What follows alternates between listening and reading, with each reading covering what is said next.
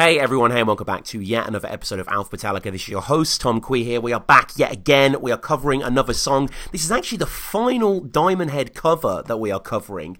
Madly looking back, all four of these Diamond Head songs come off the one album, Lightning to Nations album. And it's been great, all these discussions looking back, all the way to Am I Evil, which I think was like the third or fifth episode or something like that with Martin Popoff, up to today. And, you know, as we always do, I want to shout out the socials. Follow us at MetallicaPod. Get in touch with MetallicaPod at gmail.com if you want to hop on the show. I've got a quick email to read out in a moment. Patreon is there, patreon.com/AlphaMetallica, where episodes like this go on there first. You basically get access to a little RSS feed. You can download them straight to your phone. I put other stuff on there as well, such as my recent episode going through the grand history of all of Metallica's support bands. And, you know, I am aware, dear listeners, that as we're nearing the end, there's quite a few things I haven't done episodes on that I definitely need to cover. I definitely need to do some kind of monster episode, for example, and I also want to continue my series. You might remember my series that I did with John quite a while ago, going through So What, going through Metallica's magazine. I'm thinking about the best way to do that. I kind of want to do a video version of that, looking at the articles and stuff, but I don't know whether the copyright devils might pull me down straight away. But yeah, series like that and episodes like that will go on the Patreon first. iTunes is there if you enjoy the show and you want to help the show out. Please leave us a review. Go onto YouTube, subscribe on there as well, comment down below, you know, Twitter, Patreon. I mentioned all the things just there. And today I'm joined by guests, as I always am. This guy is actually from New Jersey, New Jersey. Rick, how's it going, sir? It's going great, Tom. Thanks for having me. And you became a fan like 1984, 1985, so I hope you won't mind me saying we're going back quite a way here. Yeah, I'm getting older, unfortunately, but I've been Metallica for a very long time. I had an older cousin when I was a young teenager who used to babysit us a lot, and she had amazing taste in hard rock and heavy metal music, and she turned me on to a lot of things. She let me into Iron Maiden, Rush, ultimately led me to Ride the Lightning, and it doesn't take much to blow your mind when you heard those first few minutes of Ride the Lightning. God bless her as well, Maiden and Rush as well. It's like, you always need someone like that. Like, my cousin Peter was that similar figure, like that slightly older connoisseur that just is the gateway drug, right? Absolutely. I mean, for such an impressionable any person, having somebody of that age, a little bit older, teenager years, who's just so much more, seems worldlier than you are, it just blows your mind. So you were 11 when you were getting into this music then, so you were really following them when they were getting really popular. Like, were you getting the albums when they were coming out, like what sort of fan were you? Were you rocking the t-shirts to high school, like? A little bit, not too much. I mean, in terms of getting the music, yes. We had a local. I grew up outside of New York City, so we had a lot of access to rock and roll music in stores and record stores, and so there was a great record store that my cousin would take us to, and she would point out the cool albums to buy, and we would she would buy them and we would tape them initially. Mm-hmm. But then once you get into high school, I started to get into the shirts, and I grew my hair out and I looked like an idiot, right. And but I had all the trappings of a teenage Metallica fan. Yeah, I'm jealous to have gotten into them in that era. Just music in general, hard rock in general. That was a golden period. So just before we get onto today's song, the cover of The Prince, just want to read out a quick email that I got from Stu. He says, "Hi Tom, I hope you're well. My name is Stu, and I'm a big fan of the show. I just wanted to get in touch, wondering if you could help me find anyone who would like to come to Metallica's Twickenham concert in London with me this June 20th. I just have the one spare ticket, which is a hefty £120, including all the bullshit fees. I'll be selling it at face value for a lower East Stand seat. I don't really know many Metallica fans personally, certainly none who are willing to spend that sort of money on a ticket. So it would be great to find someone just to share it with. The offer is open to, of course, to you as well. So, I mean, as you guys all know, I'm going to that show. My ticket actually came recently. I have a much worse ticket than Stu. It's literally probably the worst seat in the house, proper nosebleeds, but I obviously had to see them. And, anyone that's going to that show, and I reached out the offer to Stu as well, let's meet up beforehand. Like, I want to do my own Nashville type party that Metal Podcast did. So, we'll meet up, have a few beers before, and get in touch with me there. But Stu just concludes, his name is Stu. He's 23 from Gloucestershire and a friendly enough guy. So, if you guys are interested in this ticket, and because pretty much all the tickets are available at the moment, I think there's a few left, might have sold out actually, but I haven't really looked for a while, are like my tickets, are pretty crappy tickets. So if you want a much better ticket, email me, metallicapod@gmail.com, and I'll get you in touch with Stu, and then kind of first come, first serve. But yeah, if you guys do want a slightly better ticket, if you're in the market for one, maybe you have a friend who hasn't got one or whatever, let me know that, metallicapod@gmail.com. But let's get onto the song, Rick. Like, Diamond Head for you, are they a band at all in your periphery, or is it more just like Metallica cover them? Only through Metallica. I certainly tried at those early years when Metallica was covering out and putting a lot of these songs out to get into them. Obviously, it was more difficult because those albums weren't as easily available as some of the other ones. But yeah, they sound very new wave of British heavy metal. Early Iron Maiden. The singer even kind of has a little bit of a Paul Di'Anno sound. Definitely. Yeah. But they certainly don't age as well as some other songs, I don't think. No, that's definitely fair to say. I mean, they're a hugely influential band for a band that's not really that well known. And, I always say when we mention them this a fourth time, they're from Stourbridge in England, which, most people sort of shrug out. Where's Stourbridge, little market town? I used to go swimming with my dad and my brother when I was a child in Stourbridge. So it's odd to kind of have these memories and then think of Brian Tatler and co. But, yeah, they're a cool band. And they're from, the mid-70s, they really were the forefathers in a way. You speak about Metallica and covering songs there. It's such a great part of their lineage, isn't it, that they pay homage so well, in such a plentiful supply. There's so many bands they've turned people onto. Oh, absolutely. And I've bought a ton of albums and cassettes back in the day of bands that I've listened to once simply because Metallica basically recommended them or put them on to me. They were very important in getting me into the Misfits, which became a lifelong passion, and some of that early punk stuff. Glenn Danzig's from a town about 15 minutes from here, so there was a lot of that early following music that Metallica laid out the path for. Yeah. I mean, I myself, I've been getting into Discharge a hell of a lot recently, just from the More I See cover. Check out the episode with Dave that we did as well. Budgie, always enjoying Budgie, and that was kind of compounded by Metallica there. Now, The Prince, this is on Garage Inc., as most people have discovered it, but it wasn't one of the songs they recorded specifically for the double disc. In fact, it was the B-side to the one single, as well as the bonus track on the Japanese pressing when Justice for All, which I wasn't aware of. When did you first hear it? Was it on Garage Inc.? Was it prior, or...? Oh, it was back in the day. It was on a B-side of a Harvester of Sorrow release, cool. And I think it had been on some bootleg tapes that I might have had some access to. So it was a song I took to immediately. I think it's one of the best of their covers, and maybe my favorite Diamond Head cover. Yeah, I completely agree. It definitely is one of the best of their covers. I mean, let's get into the song. Lars leading us in with that hi-hat count, into that breakneck riff. It really feels quite choked, doesn't it? It's full force. It's so affecting and powerful. It's great. It just rocks right off the bat, and it's that 5/7 area they love to play in. A ton of songs that work off that general part of the neck, and it just goes from the beginning and starts right into the solo, which is pretty unique. I have a little trivia here for you if you want to play a game. Okay. How many songs of original Metallica songs have the solo before the first verse? Wow. I'll give you a hint. It's between 5 and 15. Damn. Oh, man. That you put me on the spot there to really think of that. I mean, obviously there's kind of the ballads that happens quite a lot. And would you count them as solos? You sort of Fade to Black 1, etc. They're kind of extended lead pieces. I'm counting those. Yeah. Yep.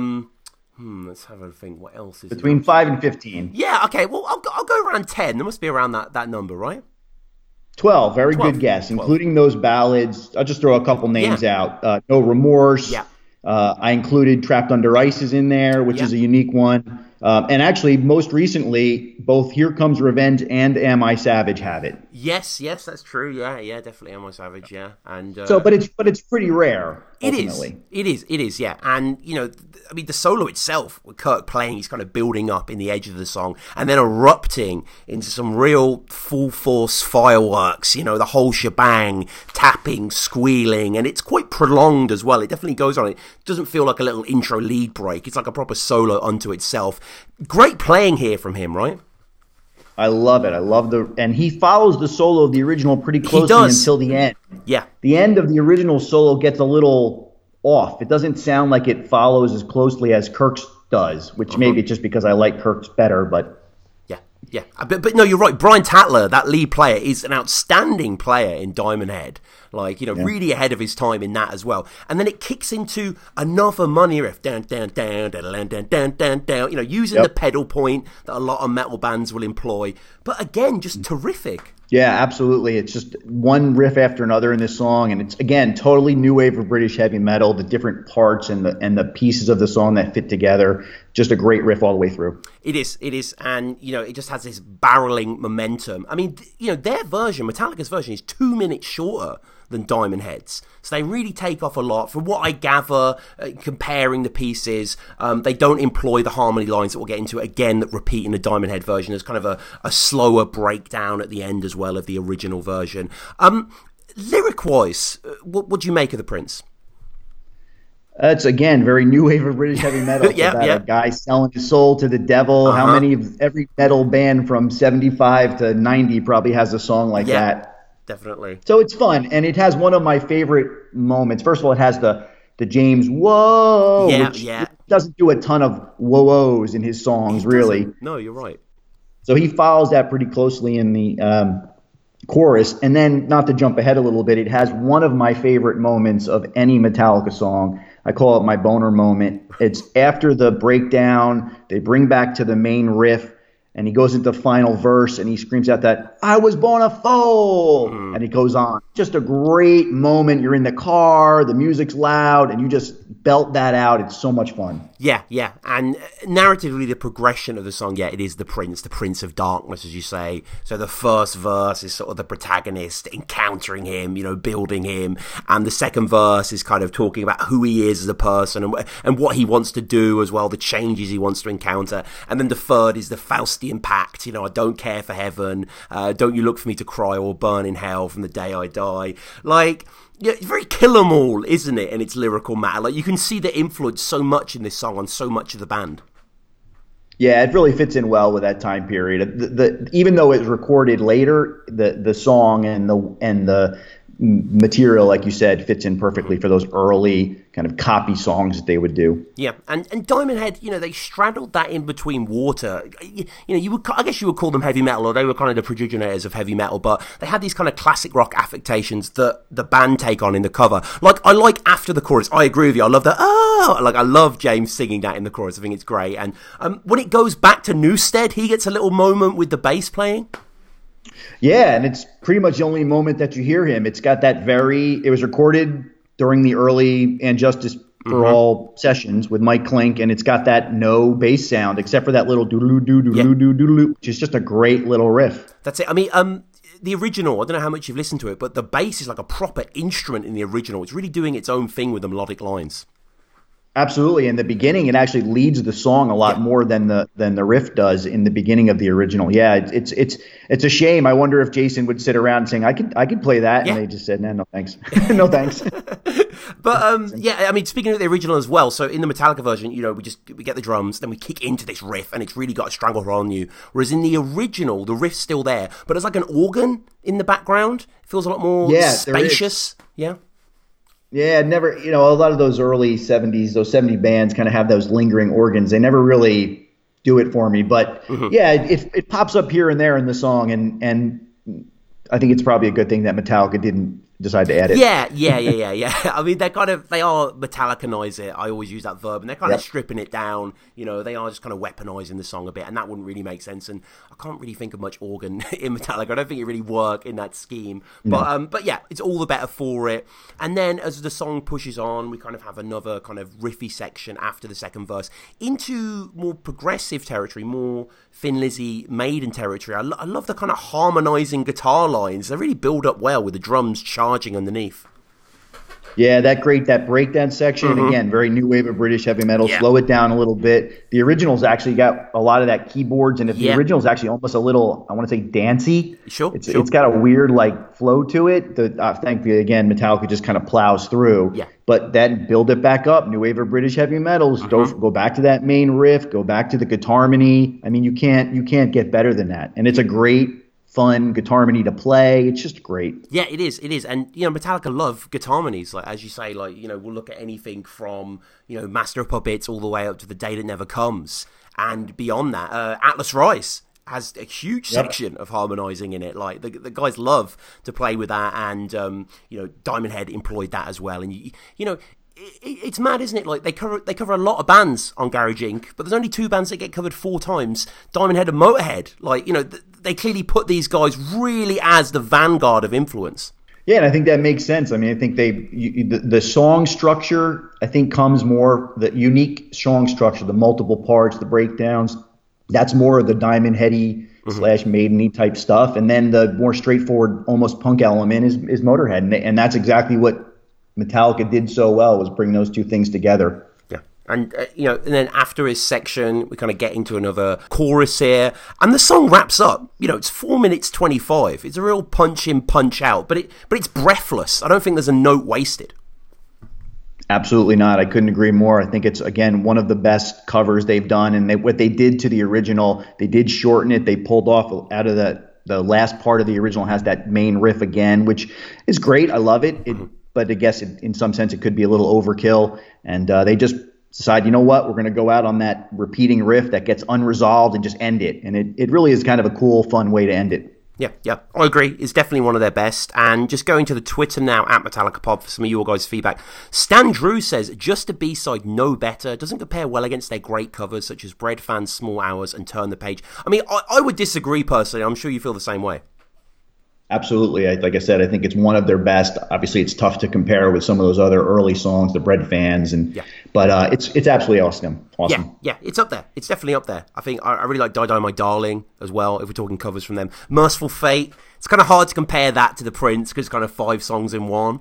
But I've been really going on a Merciful Fate kick recently as well. John Bradshaw saying, fuck yes, now that's Metallica. The demo version is just James on Lars on the Justice box set, shows why they're so good. Have you heard that? I've not actually heard that. Yeah, and there's another one, I think, I thought it was on the Master of Puppets. Yeah, there's one with Cliff, set. Isn't there? Yeah. Yeah, there's a Cliff one in there. I think it doesn't have the solo, but yeah, I've listened to them. I wouldn't put them in my rotation, but they're certainly fun to listen to. Mm-hmm. Michael Hampton saying on the Twitter, fuck yeah, I was just telling some Metallica friends of mine not 2 days ago that I think this is my favourite Metallica cover, followed closely by Helpless and Bread Fan. I may be partial, I have the single on the cassette from back in the day, it was the flip side of Eye of the Beholder. Hashtag old, he adds as well. Sean saying, love that song, wish Metallica would play it more at live gigs. Ralph saying, this is without a doubt my absolute favourite Metallica cover of all time, with Bread Fan a close second. I remember the first time I heard this as a 12-year-old sometime in 1989 and just being completely blown away. It just shreds from top to bottom. Number 1, it's one of their freshiest, fastest songs. Honestly, can you get any more metal than a song about making a deal with the devil? James just absolutely goes for it on vocals. I'm not sure how he was ever able to sing again after recording this one. I love the rawness of the song due to the lack of production on it. Fucking amazing. This is Ralph's 3rd tweet on the song, and I never curse on here, for your information, Tom. I think Twitter needs to give more characters to discuss these songs. So, yeah. People are in agreement quite clearly that the Prince is absolutely one of the best. Like, I even remember, how this Spotify playlist just all Metallica songs that I'll just, put on shuffle or whatever, and just listen. My girlfriend was sitting next to me, and this came up on shuffle, and even her, she's not into metal, she's kind of headbanging, you know what I mean? It's irresistible, isn't it, that intro? It's just so rocking. Yeah, the propulsive riff just picks you up from the start, gets you through the entire song, it comes back, and it's extremely catchy, that riff. They really just amazing riff they wrote. It's been played 33 times. So it was debuted in 1982 in Anaheim, California. It was on March 14th. It was last played, I believe it was the anniversary show, the 30th anniversary show, December 5th, 2011, San Francisco. I mean, it's not unlikely that he would come back on this or future tours, right? I'd love it. I mean, I would love to see it again. It was a amazing song to hear live. I was at the shows they did in Philadelphia and New York where they did the Garage Inc. cover shows. Mm-hmm. That was amazing to see. But yeah, I don't expect it to make the list at this point. I'd love it, but I'd be surprised. Okay. And any final thoughts on this tune? No, I just think it's very interesting that it comes out of those 1988, 87, 80, or 88 sessions with Mike Klink as the quote producer, if you will, because it really kind of sounds like an And Justice for All recording. And I just always wondered if those songs continued, would they have sounded any really different than they did at the end, even if Klink ended up being the producer? I think the James and Lars push to have the production the way it was on And Justice for All would have probably overwhelmed anybody. So it just fits in with that time from a Sonics stage, but it's just such a great catchy tune. Yeah, and you mentioned Clink there as well. It's odd, isn't it? He kind of had an incredible early career, Appetite, and then Justice. And then I think he co-produced Rust in Peace. And then he seems to have sort of disappeared. You don't really hear about him anymore, do you, on big albums? No, I don't. Honestly, I haven't followed closely enough to see where these different producers end up. But that was unfortunately some time ago. Yeah, yeah. He may have moved on to an adult life somewhere. Yeah, maybe so. Yeah, I'm just on his Wikipedia now, and it doesn't look like he produced the Sea Hags that I've listened a little bit to, kind of like rocky sleaze band or whatever. But yeah, no big bands like the Boys or GNR. So we will close up with a few quick fire questions, Rick. The first one is, what is your all-time favorite Metallica song? So I'm going to cheat. I'm going to give you a classic thrash years, which is Sanitarium. Mm-hmm. The Bob Rock years is Bleeding Me. Okay. And then what I'm calling the Rebirth era, that was Just Your Life. Yes, a lot of people pick that as one, and I totally agree. That is absolutely. How could you not like that song? Yeah. The riff is just unbelievable. Yeah. Kirk's solo as well. Like it feels like Kirk's been chained since the Say Anger years, and he's just letting it all out. Like, love that song. Love James. Almost the way he raps the verse as well. It's just so rapid fire. Yeah, that is an incredible tune. What about album of theirs? Puppets. Yep. I won't be too creative there. It's Puppets and Justice. It seems to be either one of those two for the most part. Yeah. And, those three, Puppets, Justice, and Ride, depending on the day, it's almost impossible to pick one or the other. Another impossible question. Favorite member? I'll go with Kirk. Yeah. No one picks Kirk. No one does pick Kirk, yeah. I feel bad for Kirk. He's just laid back. He does his thing. Maybe he's not the most creative guitar player, but, he fits the band, at least from a style perspective, and he just seems like a good guy. Mm-hmm. Yeah, no, I think that's entirely true. And what about seeing them live? You mentioned you saw them on the covers, so I'm guessing you've seen them quite a few times. Yeah, I went online and I looked it up. It looks like it'd be about 33 times over the years. 33 times? Yeah. But to be fair, a lot of that was those early years, when they would play. They played 5 shows in 1989 in the New York City area. Yeah. So that adds up quickly. Recently, I've tried to go to at least one show on the tours. So I saw them for one of the Worldwide tour shows, and that was enough. Is there any that stick out to you in all the 33 times? Any best show? It'd be hard to. I was looking at some of the set lists just to remember. I mean, aside from the Electric Factory show in Philadelphia where they did all the Garage Days covers, that was pretty cool. There was a show in MSG a couple years ago on the World Magnetic Tour where they played Dyer's Eve and Trapped Under Ice. The Orion show with Ride the Lightning in AC was pretty cool. I mean, that's cool. Those obviously stand out, but I don't know if they were the best shows. They were just, I think, more unique. Yeah. But I've been very lucky to see them as often as I have, and it's just every time they see them, it doesn't matter how many times I see them play. The intro to Puppets, you get psyched up. Yeah. And final question that I always ask: if you were to do a podcast like this about a band you love, what could you do it on? Well, I was thinking, and it probably wouldn't be like a metal or hard rock band. It'd probably be something more like the Smiths, or maybe something on the career of Bob Mould. I don't know if you know Bob Mould. Oh, from Husker Du, right? Husker Du, yeah. Yeah, I've been getting into them heavy. Zen Arcade, what a record. Yeah, and that's just the start. I mean, that's just truly early when they're transitioning from that true kind of thrashy hardcore to a more melodic hardcore, and his career just goes nuts from there. And if you like the catchier tunes on Zen Arcade, I'd really recommend that you keep following his career. He just becomes a great solo artist who has catchy power pop, tons of guitar. He's just got a very cool career. Yeah, that's okay. Cool. Yeah, I was always more of a Replacements guy, and like whenever on Spotify or Last.fm, because I listen to them so much. Like you need to listen to Husker Du, and I've slowly been getting into Husker Du, and yeah, they're great. And yeah, the Smiths as well. I mean, the Smiths are one of the greatest bands ever, I think. Yeah, and Johnny Marr was just here, played in outside of New York City a couple days ago, and I got to see that again. And it's just I could spend a lot of time talking about the Smiths. Yeah. I mean, Hatful of Hollow, right? That B-sides album. Like, astonishing record. And so when you saw him, did he do any Smiths tunes or?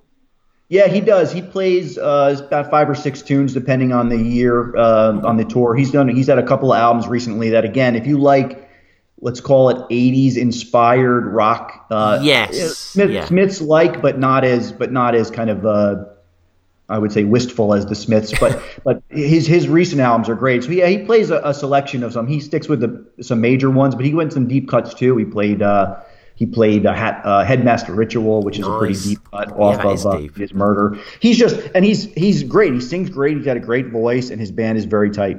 Yeah, there doesn't seem to be a Smiths podcast, which is baffling to me. I saw some things where there's been 1 or 2 episodes. I haven't actually ever listened to them, but Morrissey's a unique guy, and Johnny Moore's got a really special musical career. I mean, he does all sorts of stuff. He doesn't just stick to kind of traditional rock and roll. Film soundtracks he's done, and Modest Mouse, and he's been all over. Yeah, it's just I just find it so weird. Like there's 200 Metallica podcasts, which kind of makes sense, but there's no Megadeth podcast. I don't think there's a Slayer podcast. There's not a Nirvana podcast, which I don't really get. Yeah, that's shocking to me. Yeah. Like anyone listening, if you want to get popular, if you want to make a lot of money off Patreon, start a Nirvana podcast right now, because people will listen to that. I will be there. I'll be first in line. So I guess finally, Rick, is there anything you'd like to promote yourself, Twitter or... No, I'm on Twitter, but unless you're interested in U.S. hockey or professional wrestling or random music comments, there's really no reason to follow me. Well, this has been great. As always, get in touch with me, metallicapod@gmail.com. If you want to comment on and do a song, I'll give you a list of what's available at metallicapod. Oh, yes, Stu's email as well. So if you want to go to the June 20th show, or if you've got a ticket and you just want to hang out before the show, message me, metallicapod@gmail.com, and I'll get you in touch with him or let you know what's going on with the meetup. Patreon is there, iTunes is there. What do we have coming up on the show? We've got Prince Charming, of course, the other Prince song coming out on this Thursday, then Pumping Blood and Purify. Then we get into the R's with Rebel of Babylon, Remember Tomorrow, Ride the Lightning, Ronnie, and then the Ronnie Rising medley. And then we're into episode 122, which begins the S's. So, Rick, this has been a fantastic chat. Thank you very much for coming on. Thank you, Tom. Appreciate all your hard work.